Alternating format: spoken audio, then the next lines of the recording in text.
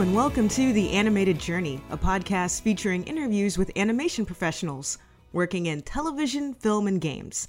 I'm your host, Angela Ensminger, and up top, I just want to say to everyone, thank you so much for listening, and I apologize for the delay in getting part 2 of Andy's interview to all of you out there.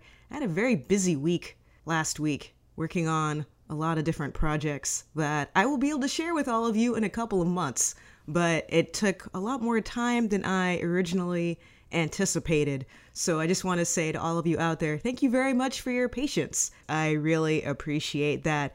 And speaking of appreciation, I want to give a shout out to 2 people who made PayPal donations to the podcast, Sarah and Amir. Thank you so much. I really appreciate it. It means a lot to the team here at the Animated Journey podcast. And I want to give a shout out to Amir's comic, The Legend of Novo. You can go and visit that over at thelegendofnovo.com. It's pretty cool. He created that along with illustrators Sage Einarsson. Forgive me if I pronounced your last name incorrectly, Sage, and Shelly Chen. So make sure to check that out if you are a big webcomic fan. And also want to let you guys know about the many events that are happening in Southern California over the next couple of months. First up is the 45th Annual Annie Awards, which will be happening this Saturday, February 3rd at 7 p.m. at UCLA's Royce Hall in Los Angeles. You can check them out over at annieawards.org, and I will make sure to list that in the show notes. Also, I want to give a shout out to the Loud House because our Halloween special Tricked was nominated for an Annie Award this year. And also shout out to Alex Kwan, previous guest on the show, whose storyboard work for Nico and the Sword of Light is also one of the nominees this year. So big props to Loud House and Nico and the Sword of Light. Hope we both win. We'll find out on Saturday night. Also, at Gallery Nucleus on Saturday, February 24th, there are 2 excellent events that will be happening.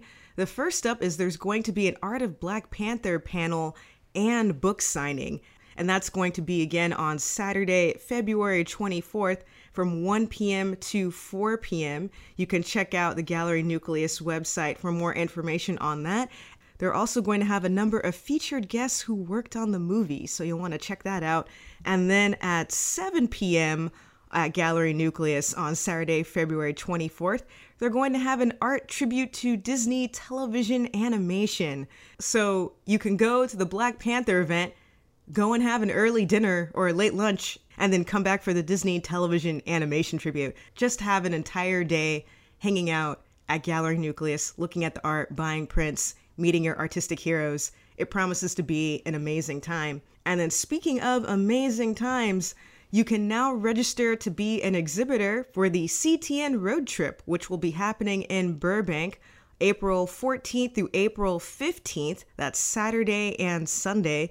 The road trip is a lot of fun. It's basically like mini CTNX. It's free to attend, and you can walk along the streets of Burbank and check out art created by many amazing and talented artists, and you can buy prints and books and keychains and all manner of things. So if you're interested in going, just show up. If you're interested in being an exhibitor, make sure to check out the website, and that's ctnroadtripburbank.com. And then last but not least, the 3rd annual Ground Zero Animation Expo will be held June 9th and 10th, that's Saturday and Sunday, from 10 a.m. to 5 p.m. And I am very excited to announce that I will be exhibiting there. This is going to be the very first time that I've ever exhibited at a convention, and I am super psyched to be doing so. And I will also be on 2 different panels. More information about that as it becomes available. So I encourage all of you to come out to the Animation Expo and say hello and attend some panels. That's going to be an excellent time, and you can check that out by visiting gzaexpo.com. And of course, it wouldn't be an intro if I didn't mention some of the movies that I have seen recently.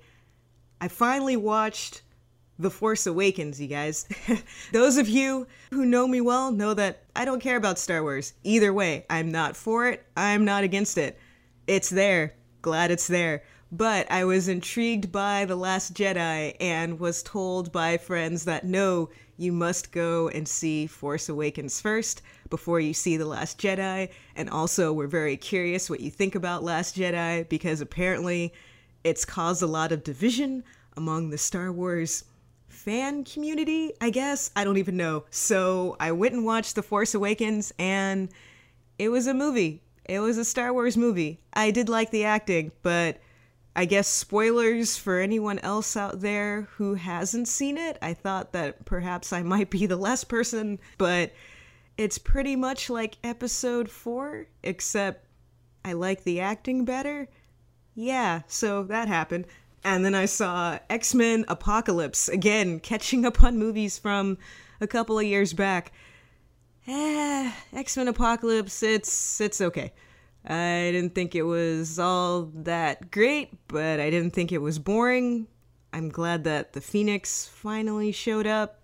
I would have loved to have seen more Psylocke. I would have loved to have seen pretty much more of everybody, but that would require everybody getting their own movie. But who knows? That seems to be the way that everything's going, everybody getting their individual movie. So if that happens, I'm on board for a Psylocke movie. Yeah, not a whole lot to say about these movies, guys. I just thought they were fair. But, you know, it's fun to watch new things.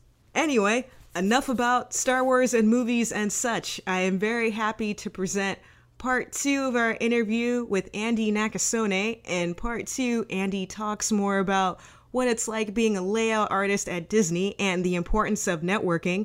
So without further ado, I present episode 63, Interview with Andi Nakasone, Part 2.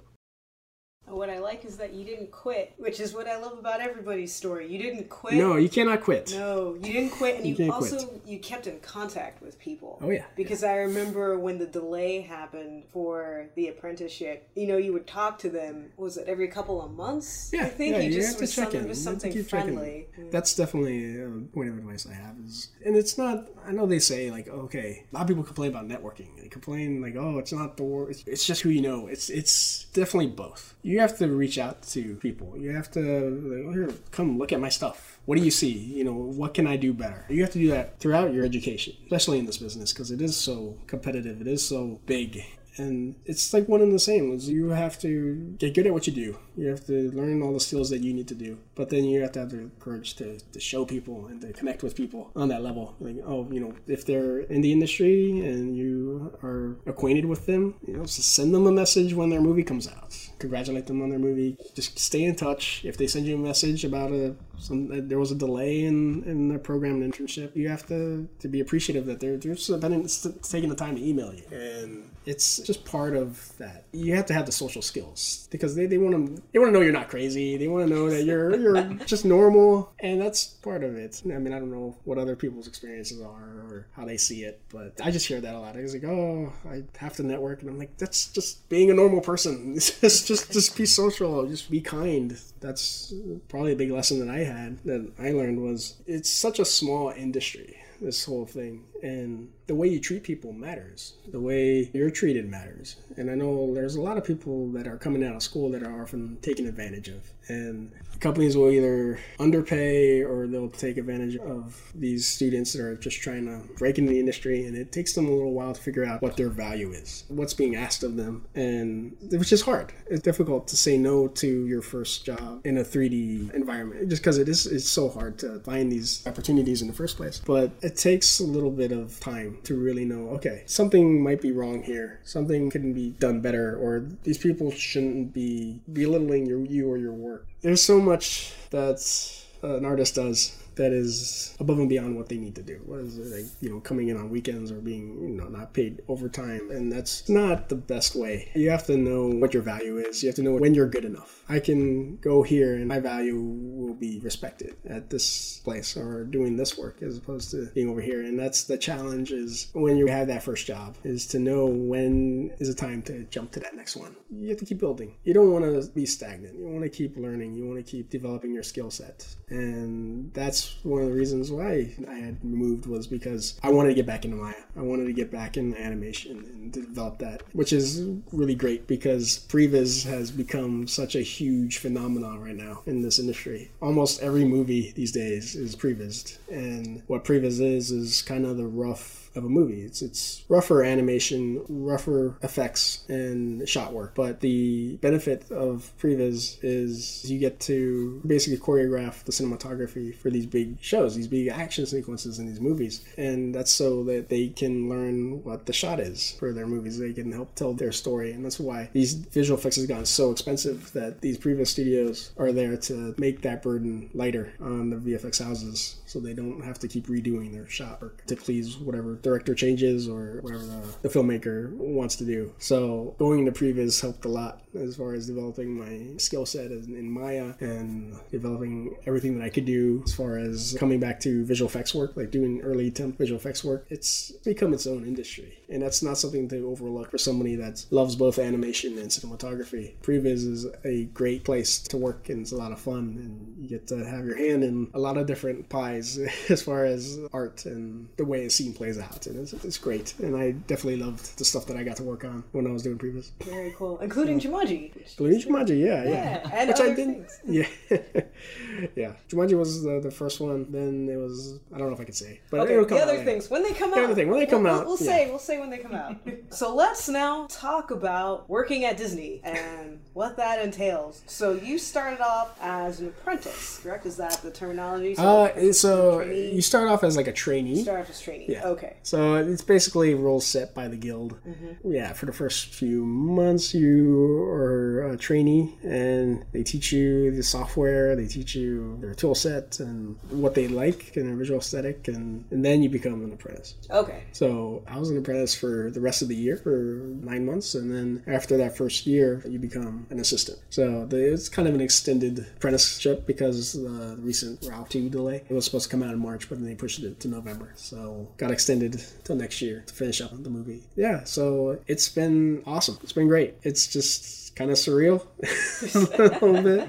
It's definitely a fun place to be. It's definitely still hard work, and it's challenging in the sense that what I was doing at previous studios is just so much more detailed. Everything is so much more precise. Everything has to have this new level of quality, and every little twitch or move of a camera is planned, and there's a reason for it, and you have to know what that reason is. You have to know there's these underlying themes in cinematography that come from live action, they come from editing, but they try and translate into animated films, and they try and make it feel like somebody is behind that camera and moving that camera, and it's moving in this way because of this plot point, or the character does this, and there's so much thought to everything in layout and animation. It's far more than what people might think. And how many times have you been to Disneyland since you started working there? I don't know. Have you had time? I know you've had time. Yeah. I probably, I would say at least once a month. Definitely a fun place to be. One of the perks, but what makes Disney Disney in my head is it's not perks like that. It's not even the films we make. It's the people that you get to work with. That's the huge benefit of working at a place like this, is these people are awesome. They're so good at what they do, and you learn so much so fast, and they are so fun to work with. And this is coming back to what's so important about this industry is just the way people are treated and the way an artist is valued. And they do that so well at Disney. There is so much respect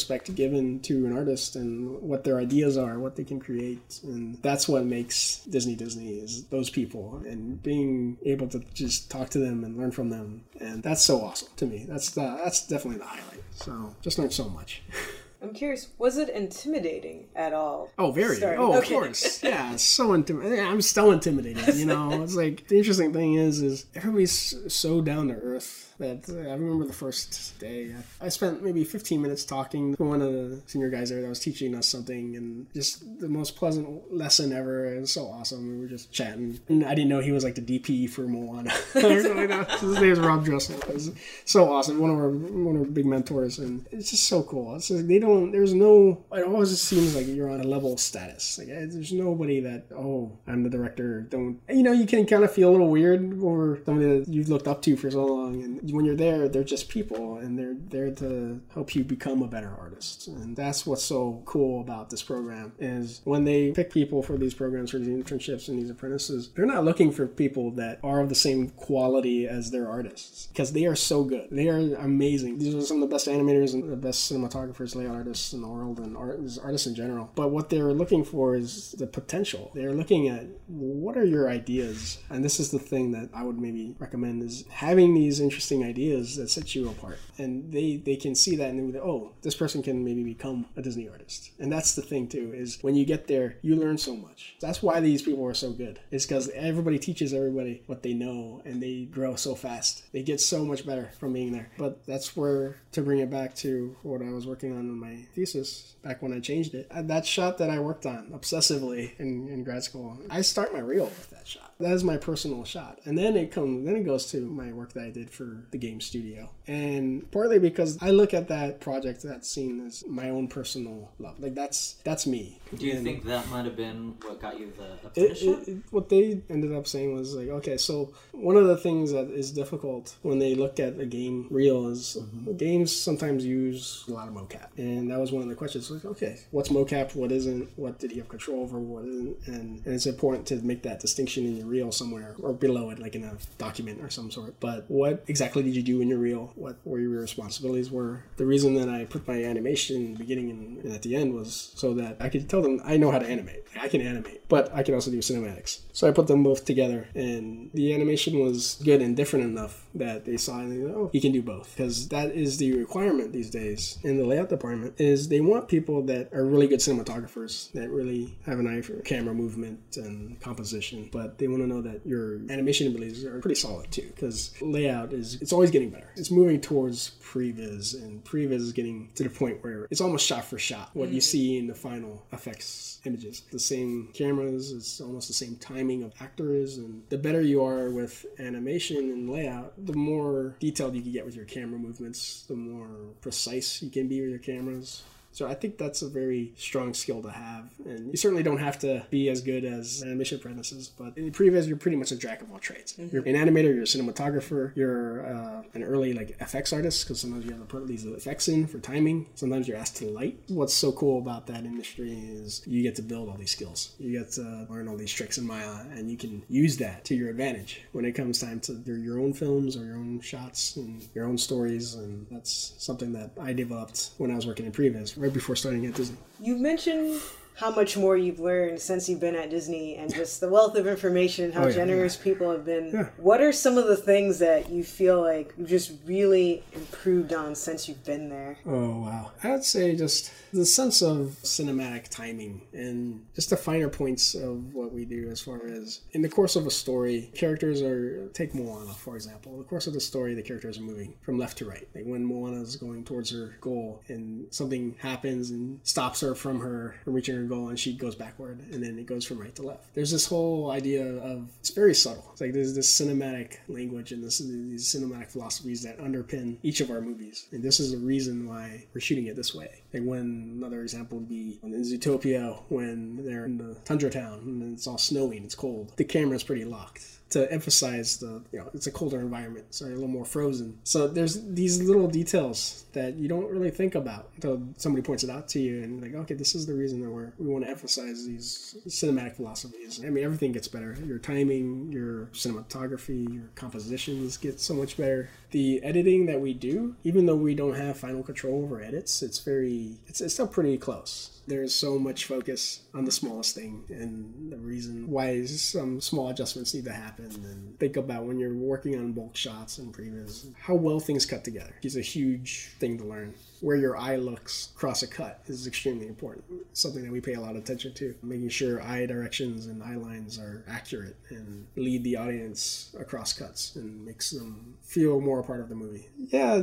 there's so many other things that we learn too, just through story and animation tricks. We learn what are some good ideas, and one of the things that they love to do, they try to emphasize, is even though we get the boards and we try and translate the boards into layout, department heads, they love to see our own ideas. We always want to build on what the other department does. We're always trying to make it better and better. And a lot of times, I mean, like combining shots. Maybe the boards get it wrong and we have to switch sides, or lots of things that we have to fix from the storyboards. But there's a lot of things too that the storyboards get right, and we want to try and translate that, but we also want to heighten the idea that they're presenting and try and use the camera in a storytelling way that really supports the underlying story. We're not just a stepping stone. We're not just translate the boards as you see it one-to-one. Like, there's definitely times where they get it right. You want it to be very accurate. We have that flexibility to experiment, and is this the best option? You really try and find that best option. And that's what's so fun. That's the creative power of layout, is you get to have more of a scene to play with. Whereas animation, you might just get 15 to 20 shots in a movie. In layout, you can get hundreds of shots. You can get entire sequences that you're responsible for that camera. You're responsible for how well that cuts together, that scene plays out. It's a lot of artistic value. That's why I love it so much, is because it's that perfect combination of cinematography and traditional filmmaking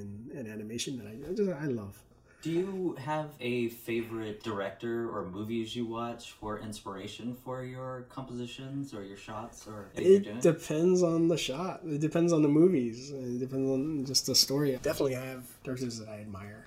This is going to sound completely opposite of Disney, but I love Tarantino. Mm-hmm. I love the style that he has in his films. It's like you can look at just the cinematography of his movies and you know it's him. And that's the kind of thing that is a little different in animation. You try and the camera has to be predictable in the sense that you don't really want to draw attention to it in a way that takes away from the movie. It's about that story. It's about something other than the filmmaker's vision, as far as it's like a tour vision. It's not, we don't really make those type of movies. But a filmmaker like Tarantino or even Miyazaki, they have very distinct styles that are very close to what they personally value and what they want. And you can tell their movies based off their cinematography. And it's something that I admire. And it's something that on a personal level, that's just what I like. But as far as things that I pull from and that maybe I pull from for what I do for Disney, it varies. I'd say How to Train Your Dragon is an animated film that I admire a lot for its cinematography. I think the thing that I look for a good shot or a good sequence is, how does it make me feel? How does that camera move make me feel? How does that cut? Other than the animation, other than what is said, just looking at it, what do I feel from that? And that's where I'm developing, and that's what I'm learning, is how you give the right camera move that elicits the right emotion for that scene. And the reason I bring up How to Train Your Dragon is that cinematography really, you feel it in the sense that those are the perfect cameras to feel that emotion of flying, or feel that heartfelt moment where they meet for the first time, and the way it's cut together, and he's like stepping through the drawing and stuff. That's so cool to me. Like, that's one of my big favorites. But I pull from everything. I watch a movie and I try and absorb all of it. It doesn't even have to be cinematography. It can just be story or character. Yeah. So, are you working on any personal projects? Do you have anything currently behind the scenes? I don't really have time anymore. There's a lot of stuff that I want to do, for sure. I have stuff that's probably on the back burner for at least a little bit longer. The thing with 3D projects is they just take so much time to come to fruition, and I still have plans to finish up my thesis that I had started like 5 years ago.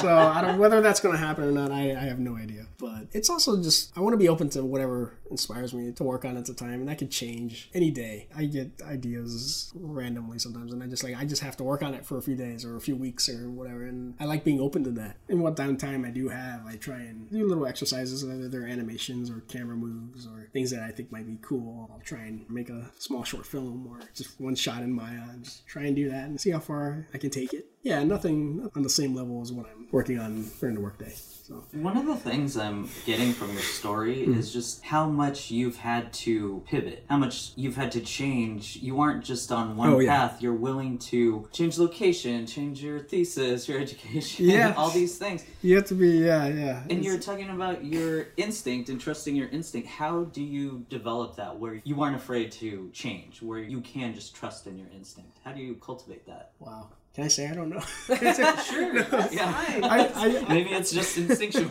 You just know when you know. It's just in your nature. I think in this business, in art and animation, you have to love and understand the whole concept of movies and storytelling. If you get it from books, you get it from comic books, you have to develop what is a good idea? What is a good story? What are my favorite stories? Why are they my favorite stories? And how do they make me feel? And it's all of that. It's all the stories, all those things that I've kind of absorbed that I loved growing up and the movies that I love now. now it kind of just developed the sense that I like this moment in a movie and I want to feel that in what I'm working on. How do I do that? And that was part of why I changed my thesis. Was I came up with something that really made me feel something that I felt in movies before, and I was like, oh, I think that's how I make my decisions. I was like, it's emotional. It's something that you have to feel, and something that has to speak to you. And I feel like I just attack it. I don't try. If you think about it too much, it won't make sense. You could easily talk yourself out of it. Like, I'm gonna redo my thesis 6 months before grad. That's probably not. If you're trying to think about that, it probably won't make sense. But you have to. It's a calculation. But you said if you aren't feeling it, then you aren't going to pursue. It really is an emotional thing for you. It is a very emotional thing. That's why I'm in this business. Is because it is the most emotional thing that I've ever done, that I've ever tried to do. And yeah, it's hard because I have so many things that I love to do. For sure, I still love documentaries. I still love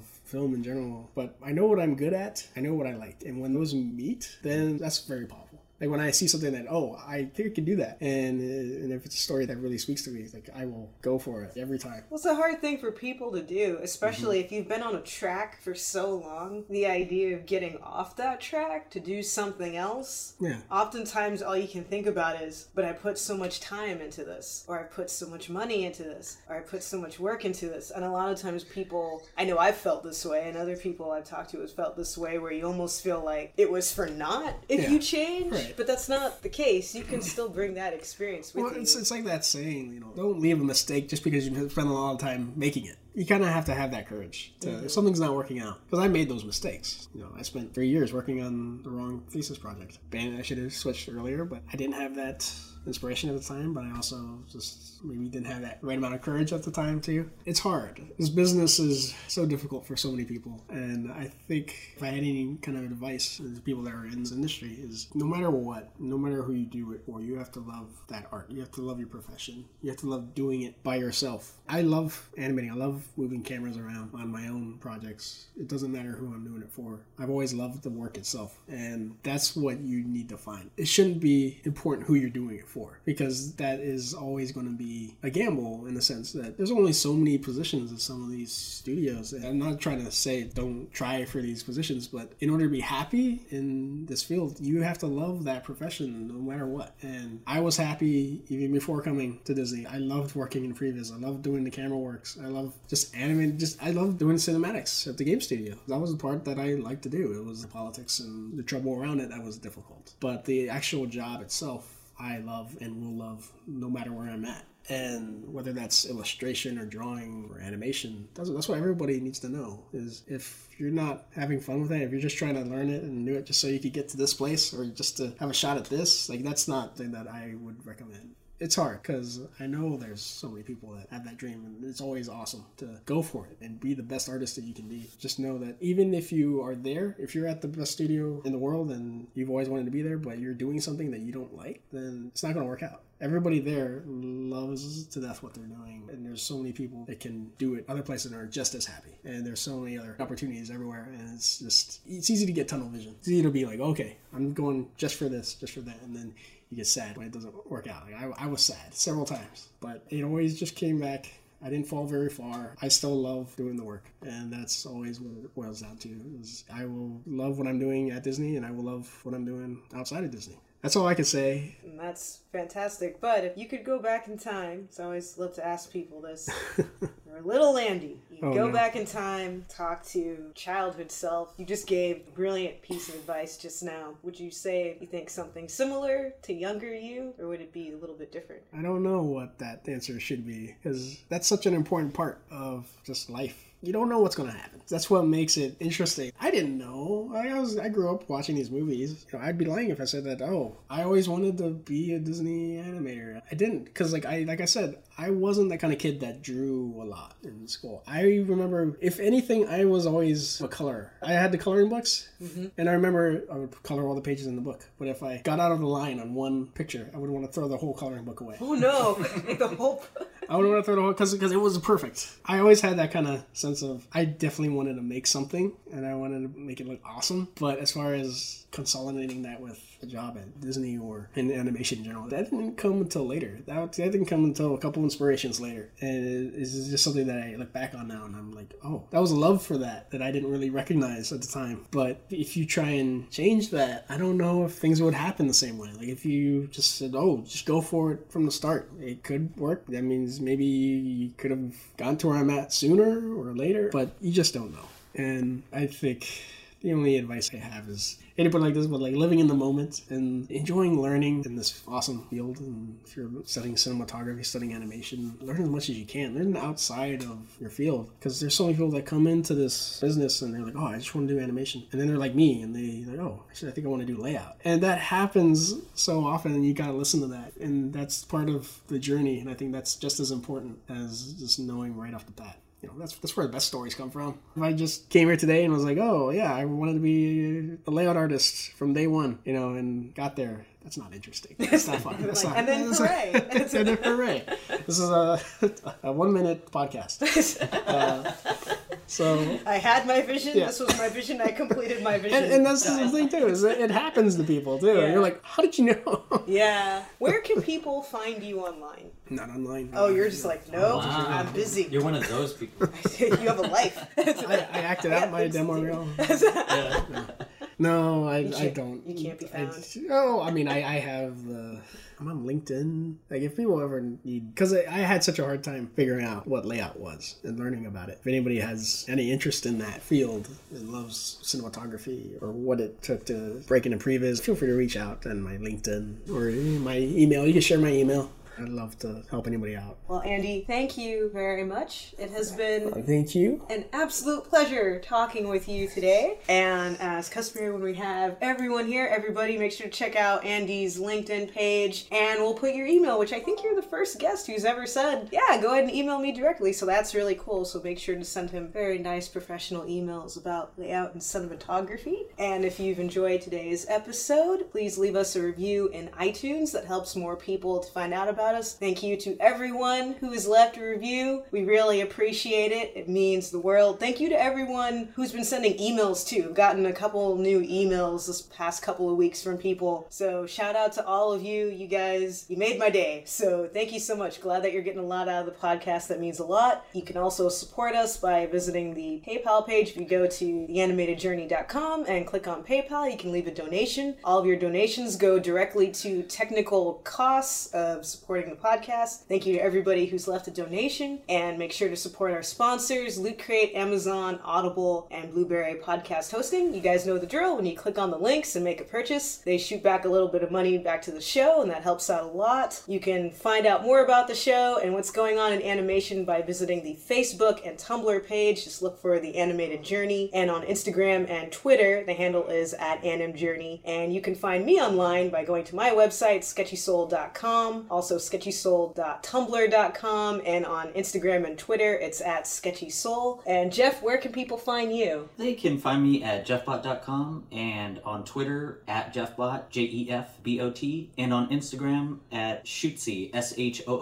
SHOOTZEE. Excellent. And as always, you guys, thank you so much for listening. All of you are fantastic human beings and really excited about 2018 and all that has to offer. So until next time, be encouraged and have a great day, everybody.